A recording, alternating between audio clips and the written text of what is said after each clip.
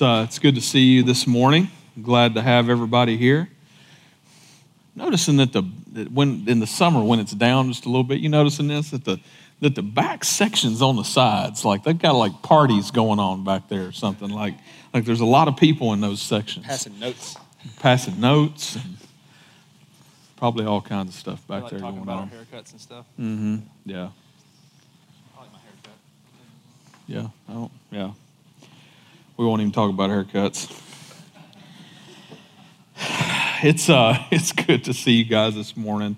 I'm glad to worship with you guys, and we're glad that you're here with us.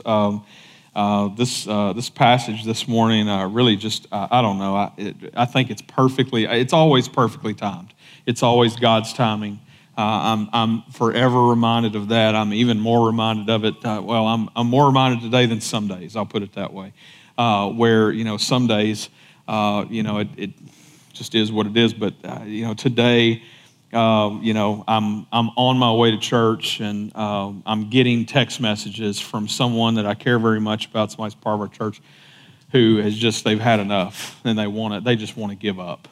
And we've been there. Most of us have been there, and when you're on the other side of it, you realize it's a moment. You realize that that's not the rest of your life. It's a moment right now in life, but you got to get through it. You have to endure. And the passage that we're sharing today in together is of course out of Mark. We're walking through Mark together, in this passage, Jesus comes with some things that I think are just perfect for that thought. And you may not be there today. You may just be loving life right now. Maybe you just came from the lake and you blew up, everything in the past few days or whatever with some boom booms and all that kind of stuff or whatever, and that's great. And I hope you've been able to do that. Our micro church is going to blow some stuff up tonight because Cheatham County, doesn't have to be 4th of July. It just has to be in the window, right? And so, even if that's not where you are today, I promise you this passage will speak to you. I've had an enormous amount of response actually just from the first service this morning, and believe me, it's the Lord, it's not me, and so I just pray that He would continue to speak to our hearts and lead us and show us what He has for us in His Word. In fact, if you've got your Bible and you want to go ahead and get it out, we're going to Mark chapter 13. If you do not have a Bible, we have ushers with Bibles. They will give you one if you throw your hand in the air, wave it like you just don't care, and let them get you one. If you just need to borrow it, that's fine too. But we're going to Mark 13. We'd love for you to be able to follow along in Scripture with us and be able to see what God is saying through His Word. And to kind of just pick up, where we've been. Last week we talked about, last few weeks we've been talking through, all these things that Jesus has been teaching as we've gotten back into the book of Mark. We started Mark, I think, March of last year, and we're getting close. It's not far from being finished here. But before we get there, I think just to kind of keep again our mind with, where we are in Scripture. Jesus at this point is very close to the cross. It's the week of, His crucifixion. We're in that week, ever since the triumphant entry and all that stuff. It's that week. It's all going to happen right then and there. And so we're in a moment here where Jesus is in Jerusalem and they're at the temple, and He's been teaching about some things. And if you were with us last week, then you heard some of the things He talked about. In fact, you saw where the week before that, where they quit asking questions because the answers that Jesus was throwing back at them, and it was, of course, all these guys trying to catch Jesus, with something that they could use against Him to come get Him, and kill Him, kind of thing. And so Jesus in this moment, is just coming off of teaching through several things, and the last of which, if you remember, He talked about the widow. And He talked about, and He's sitting at the temple, and He just watched this widow give her only 2 coins. And this whole, just an amazing thing, and He talks about that and teaches through that, and just how that's greater than any offering that was given and all this kind of stuff. And so we're still there We're still at the temple, okay? And that's where we're picking up today to kind of give us a little bit of a background of where we've been and where we're going here. But Matthew, let's just go ahead and read Matthew 13, verse 1. And before I even get into this, one of the things that I spend a lot of Sundays as I'm getting ready to preach, one of the things that I pray personally, while I'm singing, kind of getting ready to do this and just trying to clear my head, because sometimes there's like a million things going on. Today's been no different. One of the things that I was praying this morning, and as I was thinking about my friend who was texting me this morning and all this other stuff going on, and I was praying this passage out of Psalms, which is, create in me a clean heart, O God, and renew a steadfast spirit within me. Create in me a clean heart, O God, and renew a steadfast spirit within me.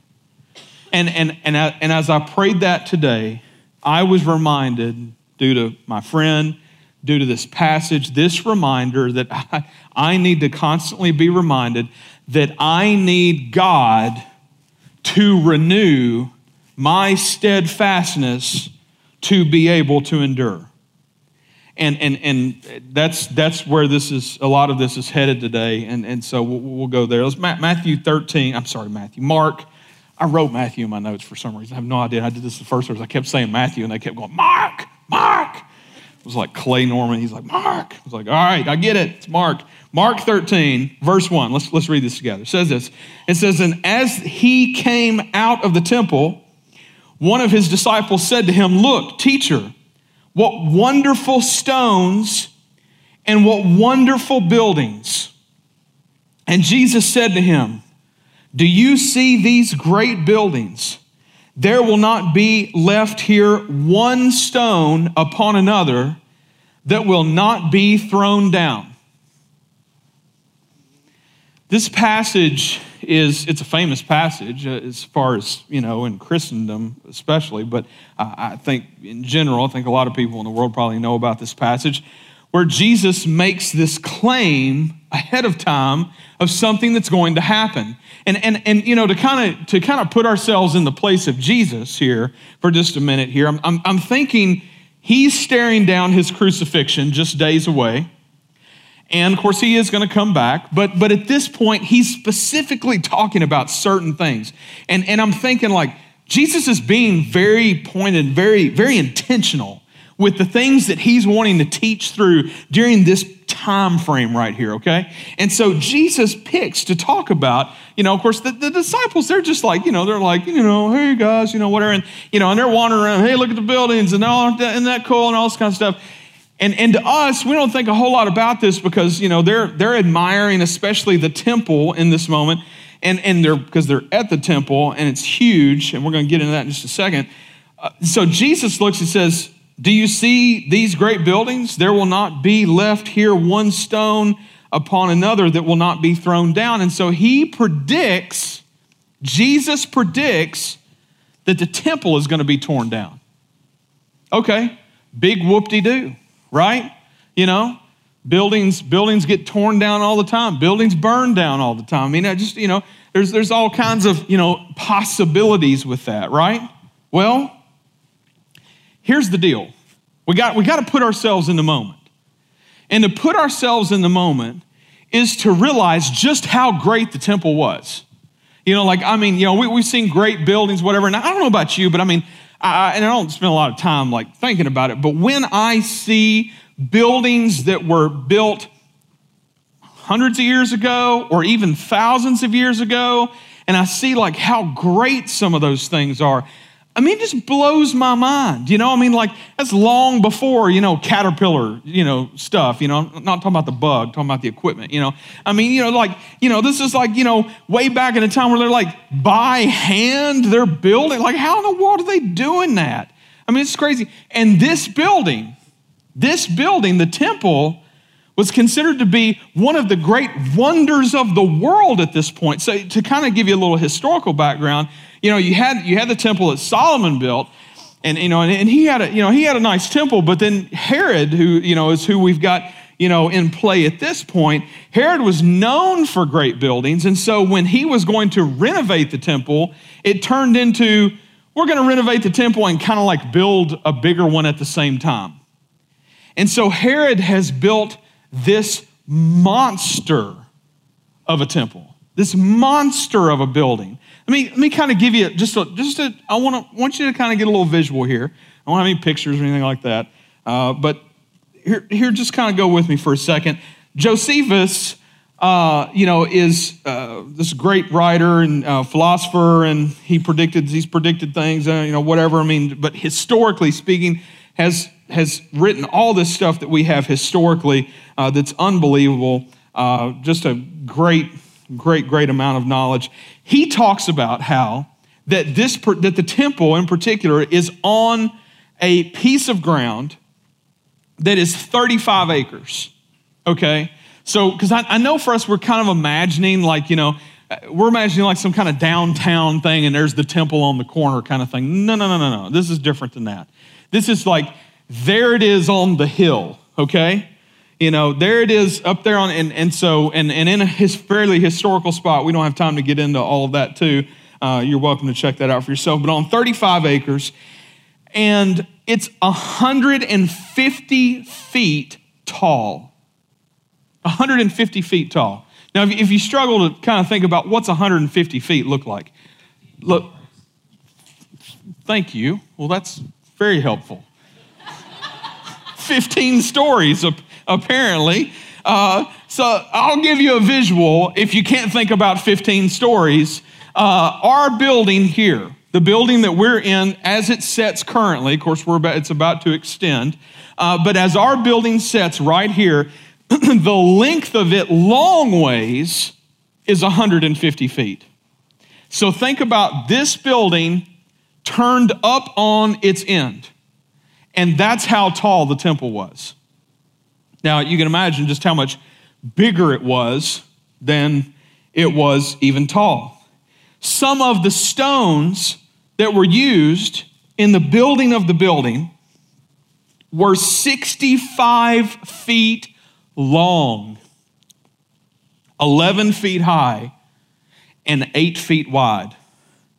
65 feet long, 11 feet tall, and 8 feet wide. I mean, what? I mean, that's like a train car of stone or something. I mean, it's insane is what it is. Like, how in the world are they moving these stones around? But that's what they built with.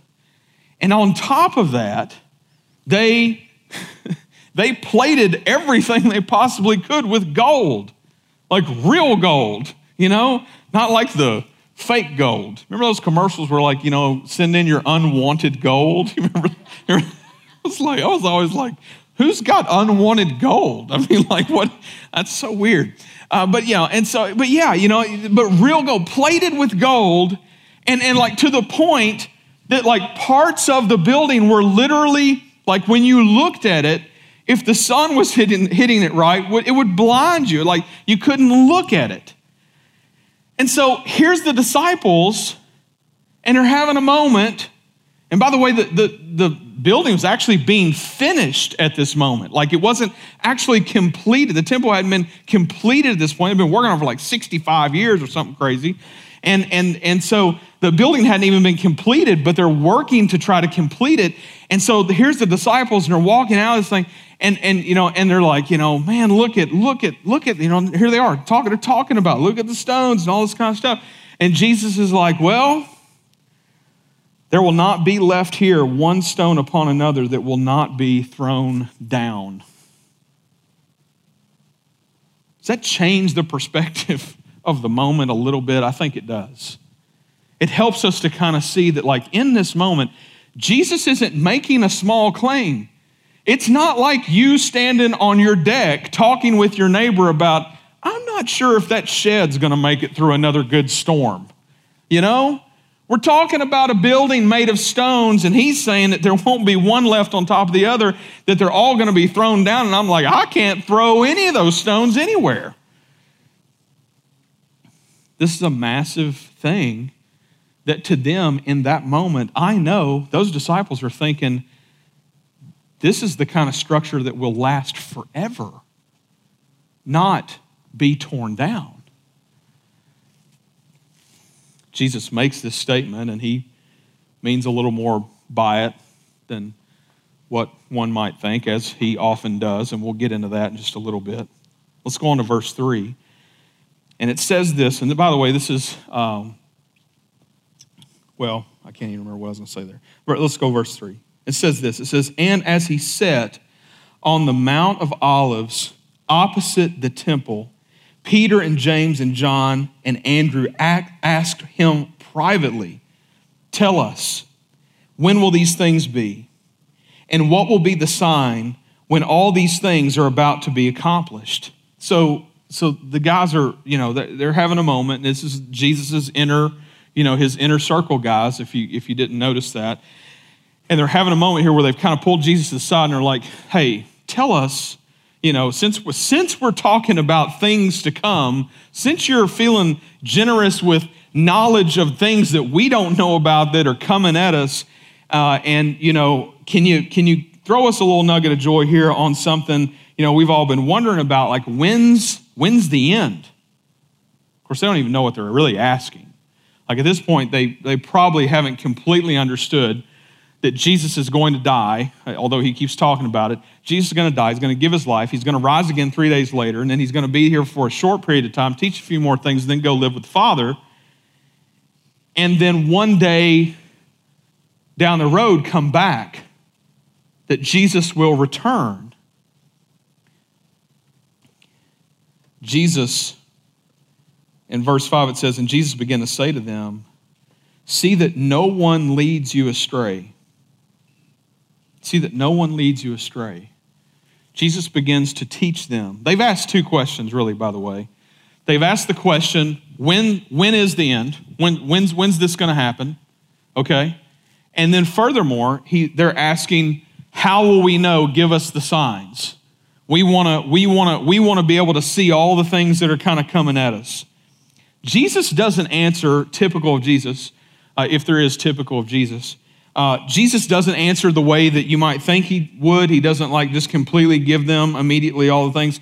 He starts off with things that to be weary of. And in fact, he starts with, see that no one leads you astray. Many will come in my name saying, I am he, and they will lead many astray. And when you hear of wars and rumors of wars, do not be alarmed. This must take place, but the end is not yet. The end is not yet. Jesus is answering the question, but he wants to say some things about it. He begins with some warnings. Don't be led astray. Don't be led astray. In fact, he goes even furthermore into that. Many will come in my name, saying, I am he. And they will lead many astray. I don't know if when I was growing up in the 80s, I felt like all the time there was always somebody predicting the end of the world. It doesn't seem to be quite as often these days. Maybe people are wising up or something. I don't know. Maybe they're just not getting the publicity that they used to or something. Because it used to one person who came out of nowhere could come up with some hey, we're, prediction of the end of the world thing, and all of a sudden it turned into like the whole world watching it like a Evel Knievel jump or something, and but you'd have this date picked out and all this stuff, and it was, it's very reminiscent of Y2K, by the way, who made it through Y2K? Anybody here remember Y2K? Any Y2Kers? All you youngins. Let me tell you just a little bit about Y2K, because I'm not sure that they're teaching history anymore. Y2K was this thing that happened in 1999 where we all had computers that had orange, letters on the screens and stuff, and there weren't pictures and stuff, and if it was made out of letters and looked weird, or whatever. But anyway, computers were, older and more, whatever, and, prehistoric, and basically everybody was worried that all the software was going to implode when it got to 1999 and switched over to the year 2000, because it went 99, and then what would it do? We don't know, and a little Home Alone for you there. We don't know. We don't know what's going to happen. Are our computers going to explode? And what if all of our information, is it going to be gone? And people went into mass hysteria about this. I'm just telling you, if you didn't make it through Y2K, you don't know what you missed. And so, that was Y2K. So, reminiscent of that, where all these people, have been, and all through the years, not just through the 80s, although the 80s is a great decade, of course. But all through the years, there's all these people that would, say, for instance, David Koresh, this guy down in Texas who came and he said, I'm Jesus, I'm the Messiah, follow me, the end is here, and all this kind of stuff. And the truth is that Jesus right here, he's saying, be careful. Be careful not to be led astray by these people. And here's the amazing part for me, okay? Coming from a biblical perspective on this, which I would think anybody that wants to follow Jesus, if Jesus showed up, would at least kind of know what Jesus says about this. And Jesus says, many will come in my name saying, I am he, and they will lead many astray. And he's saying, don't follow him. Don't get caught up in that. And here's what I think to be true. This is my truth, okay? It's not biblical truth.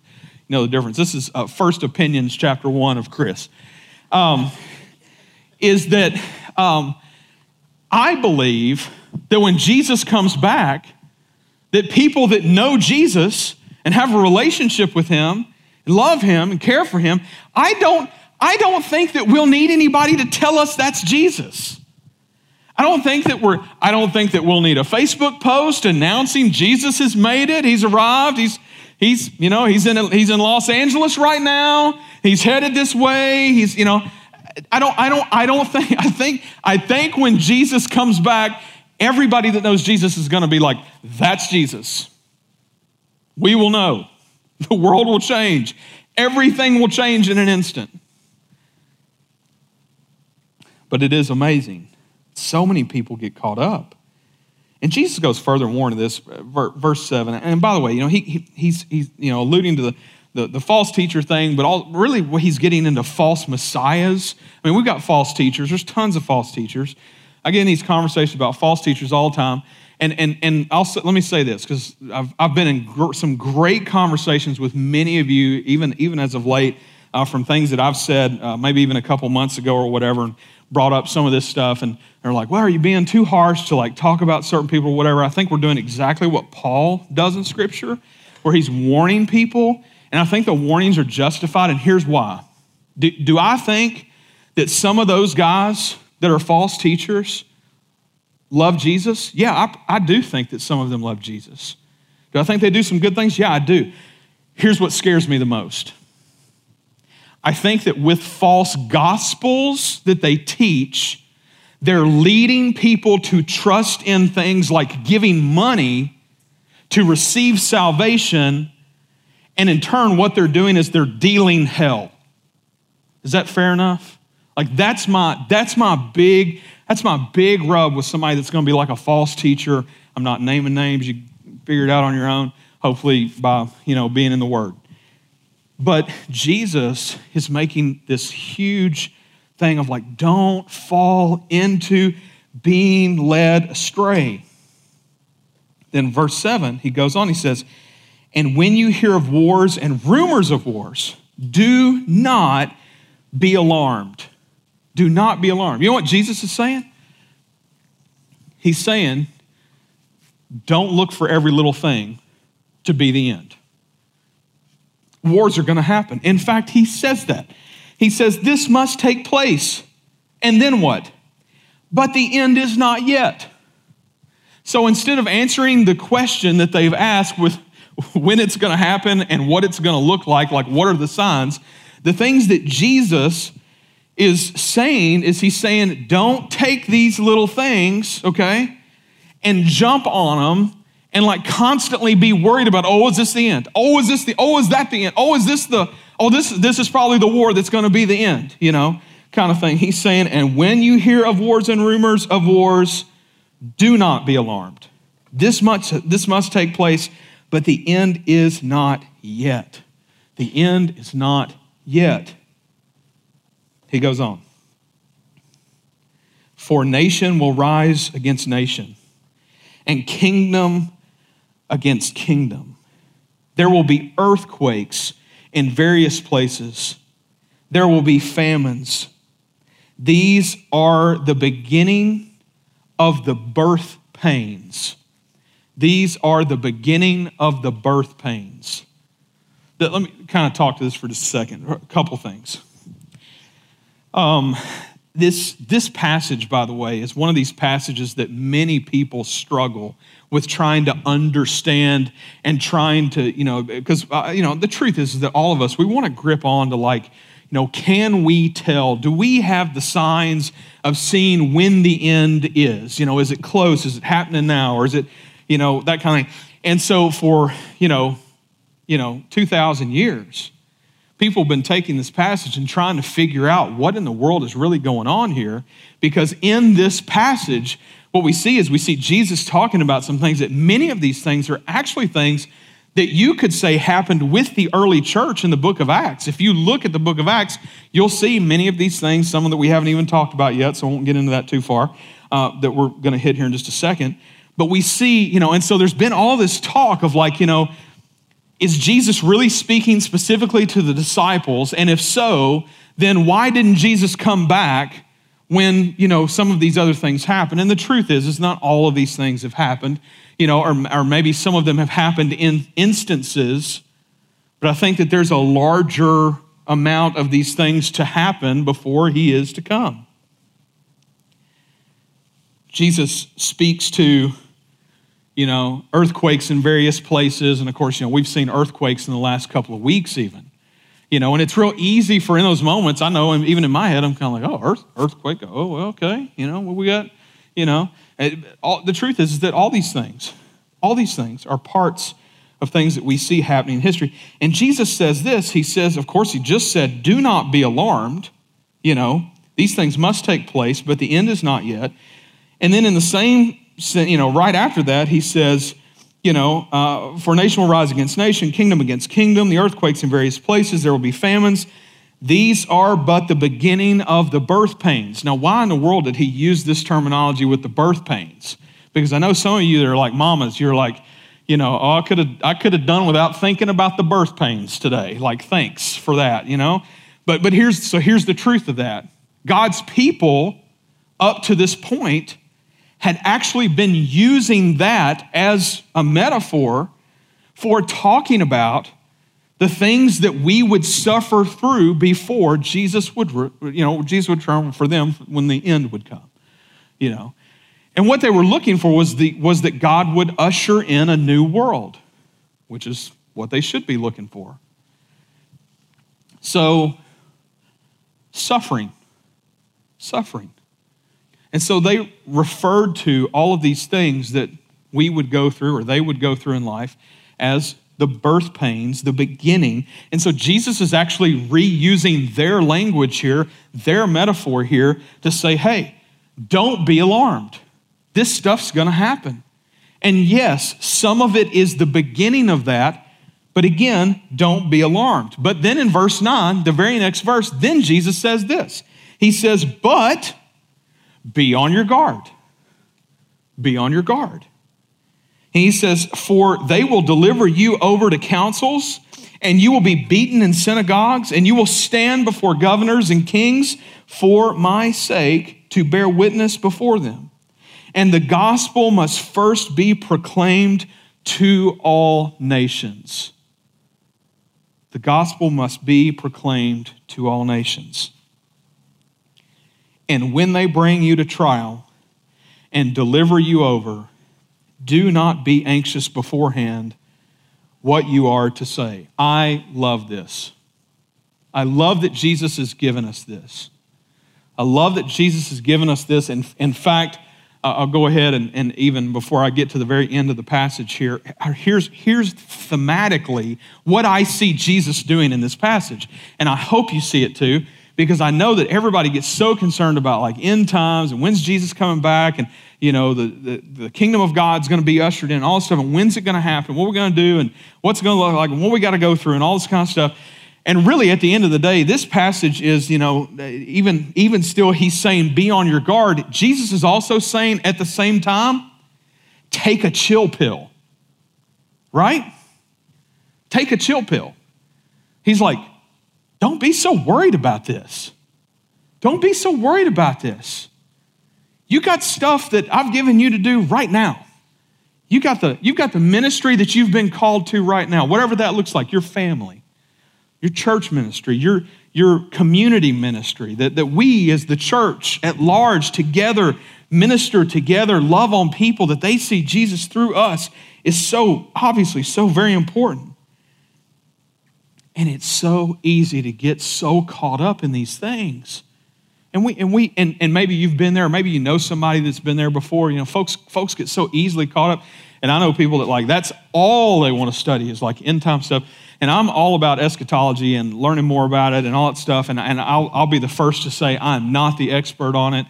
Me and my guys were actually talking about it. We're going through the book of Revelation right now on Tuesday nights in the basement. We were talking about it this week even, and just different viewpoints and all this kind of stuff. And it's fun to study that stuff. And it's great to have some understanding of it. But at the end of the day, beyond studying, beyond trying to understand, we have to be okay with kind of going, you know what?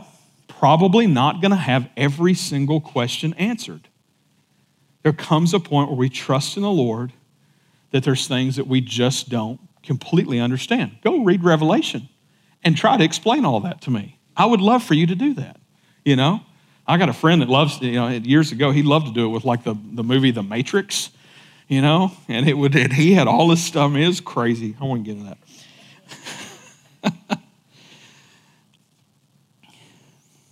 In the middle of that's verse 10. In the middle of that's verse 10. You see what verse 10 says? And the gospel must first be proclaimed to all nations. Folks, this is why it is so important for missions abroad to be important to us in Pleasant View, Tennessee. This passage is a reminder that we have a calling to take the gospel out further than right here. Obviously, we're to take the gospel here too. It's a both and. And for us to understand that there is a piece of the puzzle that Jesus himself gives us here. He doesn't give a lot of pieces of the puzzle here. I hope you see that. And by the way, we'll continue talking about this for the next week or two, as this passage continues on, and we're not going that much further here today with it because we can't time-wise. But as we look at that, we're thinking about that, you think about like people groups around the world who have not heard the gospel. One of the things that Jesus gives us is what he says here, that the gospel must first be proclaimed to all nations. The truth is I really believe that this has been expedited with, the internet, like Al Gore invented it or whatever, That's a joke, come on. Al Gore jokes, they never fail, right? And so, with that being said, with technology and media and all the things that we have, whereas long before, it would take forever to get something to certain parts of the world. And of course, the truth is there are still so many indigenous people, groups who live in other places that we have not gotten the gospel to yet. But it's coming. It's coming. There's people out there that are doing it. Maybe God will call one of you, maybe you right now listening to this, you're like, maybe I'm supposed to be a part of that. And then in verse 11, Jesus comes back to this whole idea that you might be delivered over to councils and beaten in synagogues and stand before the governors and the kings to bear witness before them. And then in verse 11, he says, and when they bring you to trial and deliver you over, do not be anxious beforehand what you are to say. Now, anybody that does public speaking or we'll go to the antithesis of that, is the person who is scared to death of public speaking. And maybe that's you. And I love bringing those types of people up front for everybody. Like, how are you to tell us? And they're like, they want to melt into the floor. I love it. It's so fun.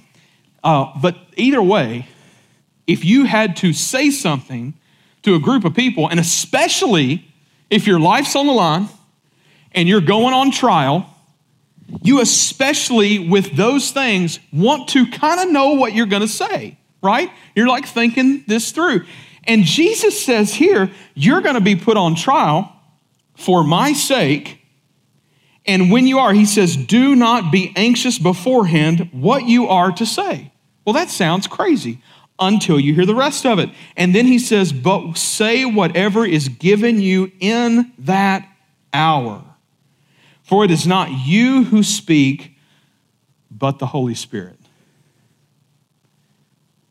Man, this is, and I know stuff like this kind of freaks people out because they're like, oh my gosh, I don't even want to think about like getting in front of people, not knowing what I'm going to say.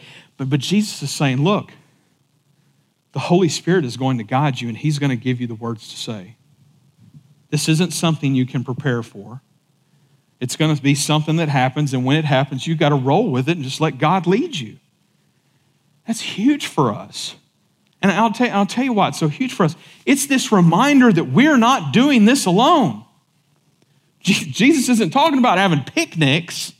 He's not saying, the new kingdom will come in when we have some good picnics. No, he says, when you're standing on trial for my sake and facing death, probably, being beaten in the synagogues. I mean, what's the thought of like the potential of like that one day that some of the people of 24 Church might be in this room being beaten by the government for standing for Jesus? I mean, that sounds crazy to us, but the truth is also that we know that like because of what we believe in following Scripture, that there are aspects of Scripture that are not really popular with the mainstream culture. And increasingly all the time we see that the free speech right we have is being infringed upon in some ways. And the truth is, man, we want the world to know the gospel. We want them to know what Christ has done. And at the same time, we have to know that there may be a day, and probably is because Jesus says it.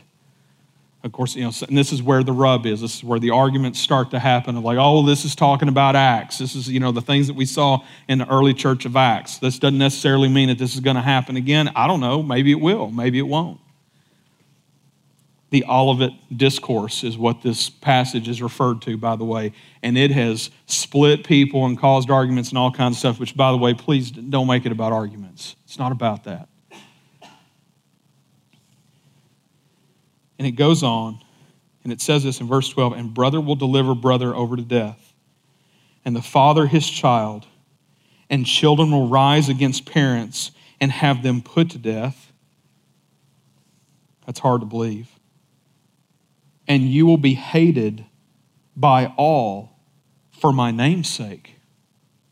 You'll be hated by all for my name's sake. This isn't Peter, James, John telling us this. This is Jesus saying, you will be hated all for my name's sake. And yes, the disciples went through that. And yes, we see that in Acts. And yes, I believe that we will see it again. And then Jesus finishes with this, at least this piece. It goes on, but this is where we stop. It says, but the one who endures till the end will be saved. But the one who endures till the end will be saved.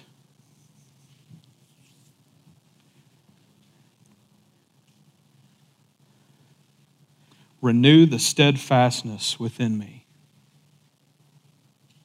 That's the prayer we got to pray. We have to ask God to help us to endure.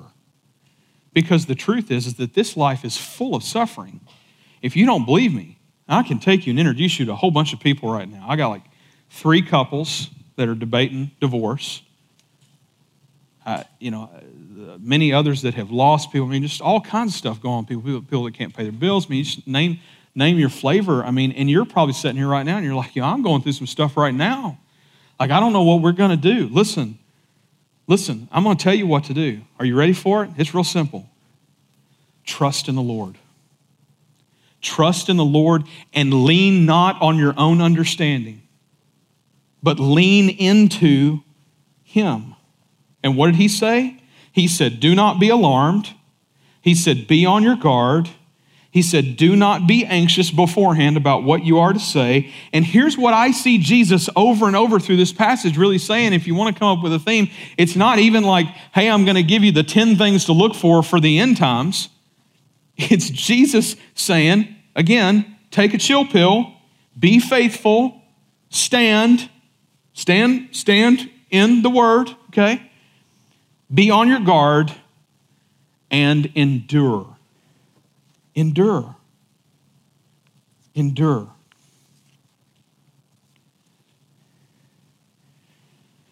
Jesus is more concerned that His followers keep on. That we keep on. And you know what Satan's most concerned with, right? You know what, I mean, like, please tell me that you know. Please tell me that you know what Satan is most concerned with, because it's real simple. It's the opposite. He wants to freeze us in our tracks. Satan wants to stop us in our tracks by using these things in this life, these moments that are moments. They're not our life. They're moments of suffering or whatever it is that we would give up on the kingdom of God. We can't do that. We can't do that. And maybe you're sitting here and you're going, well, I've been through a lot. I think I never get there or whatever. But I'm telling you, it seems simple enough, but the truth is that we all know some who have left the faith.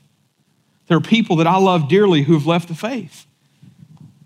And you say, there's all kinds of scripture about that. Do they really know the Lord or whatever? And the truth is, what Jesus say? He says, but the one who endures to the end will be saved. And I think what Jesus is saying there is that He's also, it could flip it back the other way, is that in the end, we'll know who was saved because they're the ones who endured. And I definitely don't mean that ill toward anybody. I love these people I'm thinking about right now, and I'm praying that the Lord will continue to work on their heart and that they'll continue to listen. Paul says that we will share in His sufferings in Philippians 3. Jesus says this in Matthew 5, verse 10. He says, blessed are those who are persecuted for righteousness' sake, for theirs is the kingdom of heaven.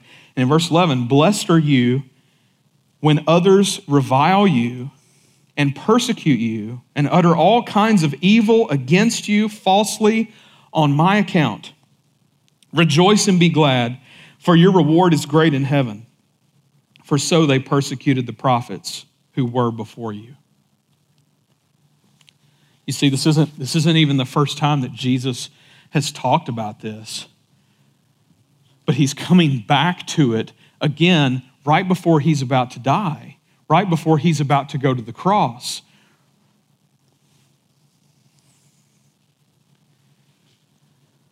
Jesus talking about the temple was this great thing for the disciples in that moment to think about the temple being torn down. We go back to really thinking about the buildings and the big stones and all that stuff, but the truth is Jesus was talking about more than that. Jesus predicts that He Himself, the temple, and we have elsewhere in Scripture where He Himself, the temple, will be torn down, and everybody thinks He's talking about buildings, and then rebuilt in 3 days. Jesus is killed later in the week from this passage and rises from the dead 3 days later. They wouldn't get it until after the fact. The truth is that the Romans came and they did tear down the temple in 70 AD. But the temple that they torn down was a temple where sacrifices were made in trying to earn your salvation.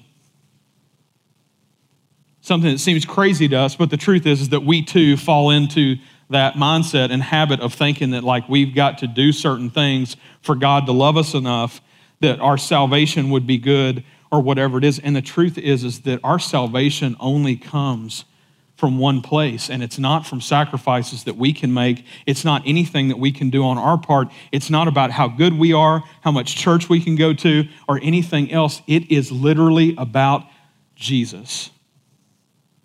You see, he was the temple that would be torn down and rebuilt. He is the temple that brings salvation. It is through his death that we can find forgiveness because it's the death that we deserved. It's the death that our sin deserved. And Jesus said, I'll take it. I'll take it, and then they can believe in me and trust in me. And that's all we have to do. All we can do is believe. All we can do is put our trust in Christ. He would be slain on the cross. He would be torn down for you and for me. And that's where the world would find true salvation. Many years ago, we were about to have a baby. This one would be different. We have 7 children, and who we would eventually know to be Savannah Ross royalty, who is the epitome of happiness in a child, would come into the world, but not without a little bit of fireworks.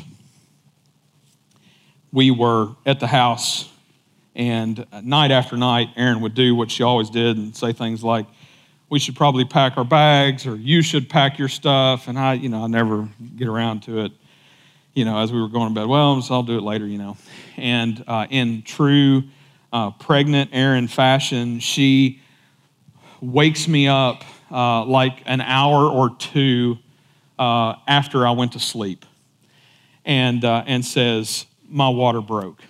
I said, okay, I'm going to get up and start packing my stuff. And so I start packing. She's like, okay, that's fine. I'm just letting you know, I think we've got some time, and I really need a shower. And I was like, okay, I don't argue with pregnant Erin and anything to do with babies. Like whatever she says goes, and that's what we do. She'd had plenty of kids before. She knows what she's doing. She feels like she got time for a shower. No questions asked. So I throw some stuff together, and I lay down, and I go back to sleep because she tells me I can. And I'm like, yes. So I go back to sleep, and I am awoken just a short period of time later. And I can sleep through a lot of things. I get kids that kick me in the head in the night and stuff like that. It's all good. But I was awoken by the sounds that were coming from our shower, where when I woke up, I thought, that's probably not good. And she proceeds to eventually get out of the shower. At this point, I'm sitting on the bed, and she says, we got to get there as soon as we possibly can. I said, okay, no problem. Let's get you to the car, and I will, Richard Petty us to the hospital. So get to the car, I Richard Petty to the hospital. She is in great pain. Now, my wife they've had to induce her a couple of times, but most of the children have been born by, water breaking, and then we go to the hospital, all that kind of stuff, including even one false alarm, which they don't just let you have for free. I don't know why. So we get to the hospital, and we get inside, and we get to the little thing, like a little reception desk or whatever, and this lady's like, okay, you guys here to have a baby? And I was like, yeah, you think? And she's not doing so great, and I'm standing at this counter, and she's really wanting us to fill out this paperwork, and I was like, look, I know you need some paperwork filled out, but I really think we probably ought to go ahead and get her back. Like, can we, oh, honey, it's okay. People having babies all the time. She'll be all right, and all this kind of stuff. You got to understand, like, a lot of people, when they see my wife, they think she's like 11 or something anyway. And so, especially like you should like catch her, like see if you talk her into like going to Walmart one day with all the kids and her not wearing makeup and just watch the people.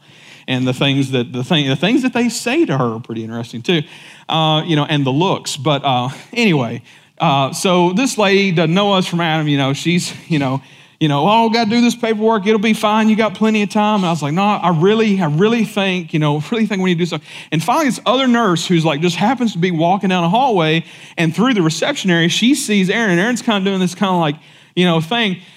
And she comes over and she's like, honey, are you okay? And she said, I'm about to have this baby. And she said, do you have any other children? And she said, yes, I have 3.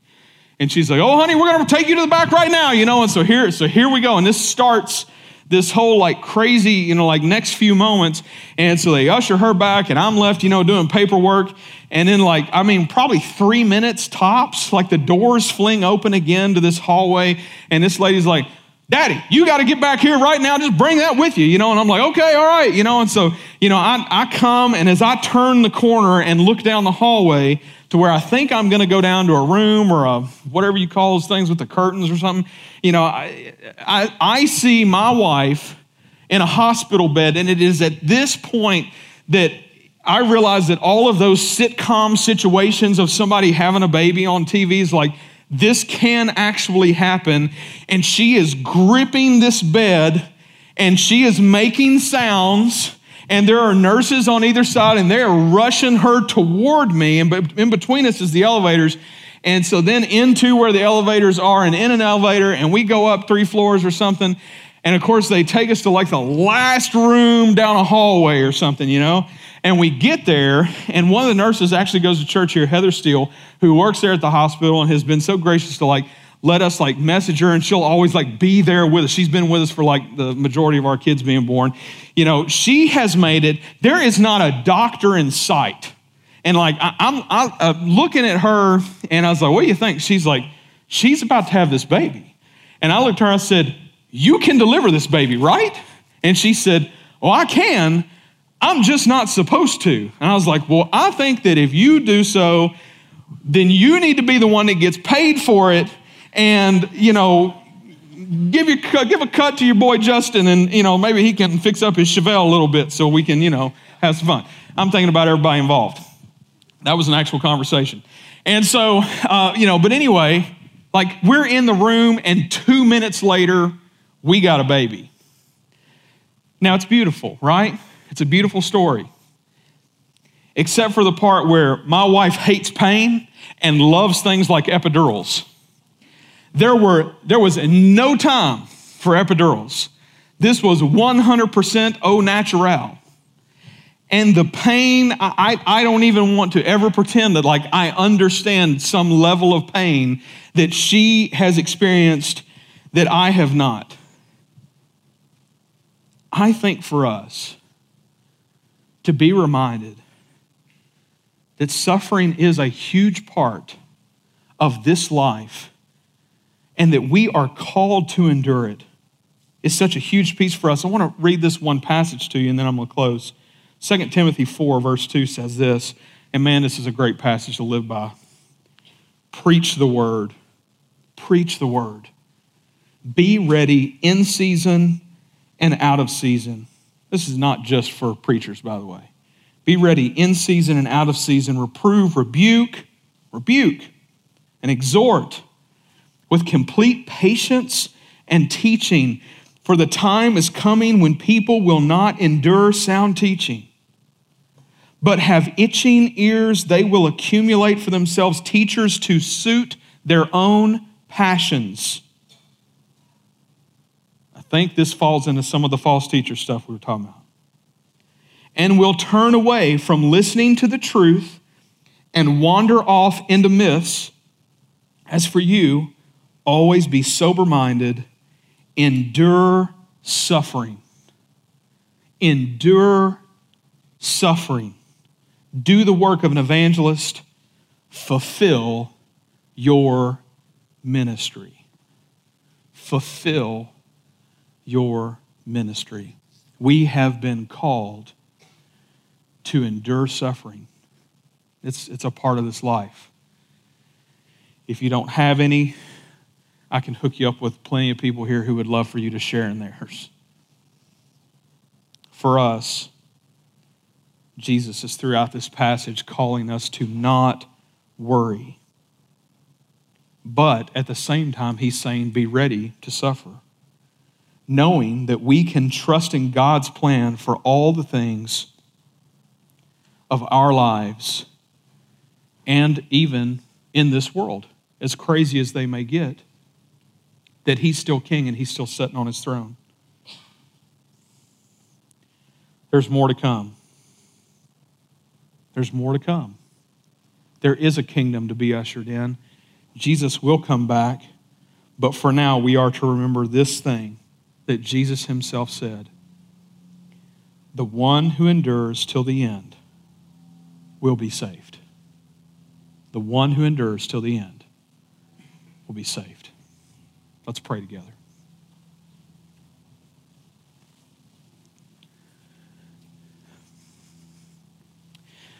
God, I pray that if there is one person listening to this right now that hasn't trusted you with their whole life, God, I pray that you would just speak to their heart right now. God, I pray that you would help them right now to trust in you and to see that you are the answer. God, we need you to help us to endure. We cannot do this on our own, and we know that. We know that you will give us things that we can't handle. And God, we know that we must rely on you for those things because you're the one that can. God, lead us as your people to be light into this world, that we would project the love of Christ everywhere we go, in everything we do. God, help us. Help us to endure. Help anyone that hasn't trusted in you to be their Savior, God, to believe. Lord, thank you for what you've done through your Son, Jesus. It's in his name we pray. Amen.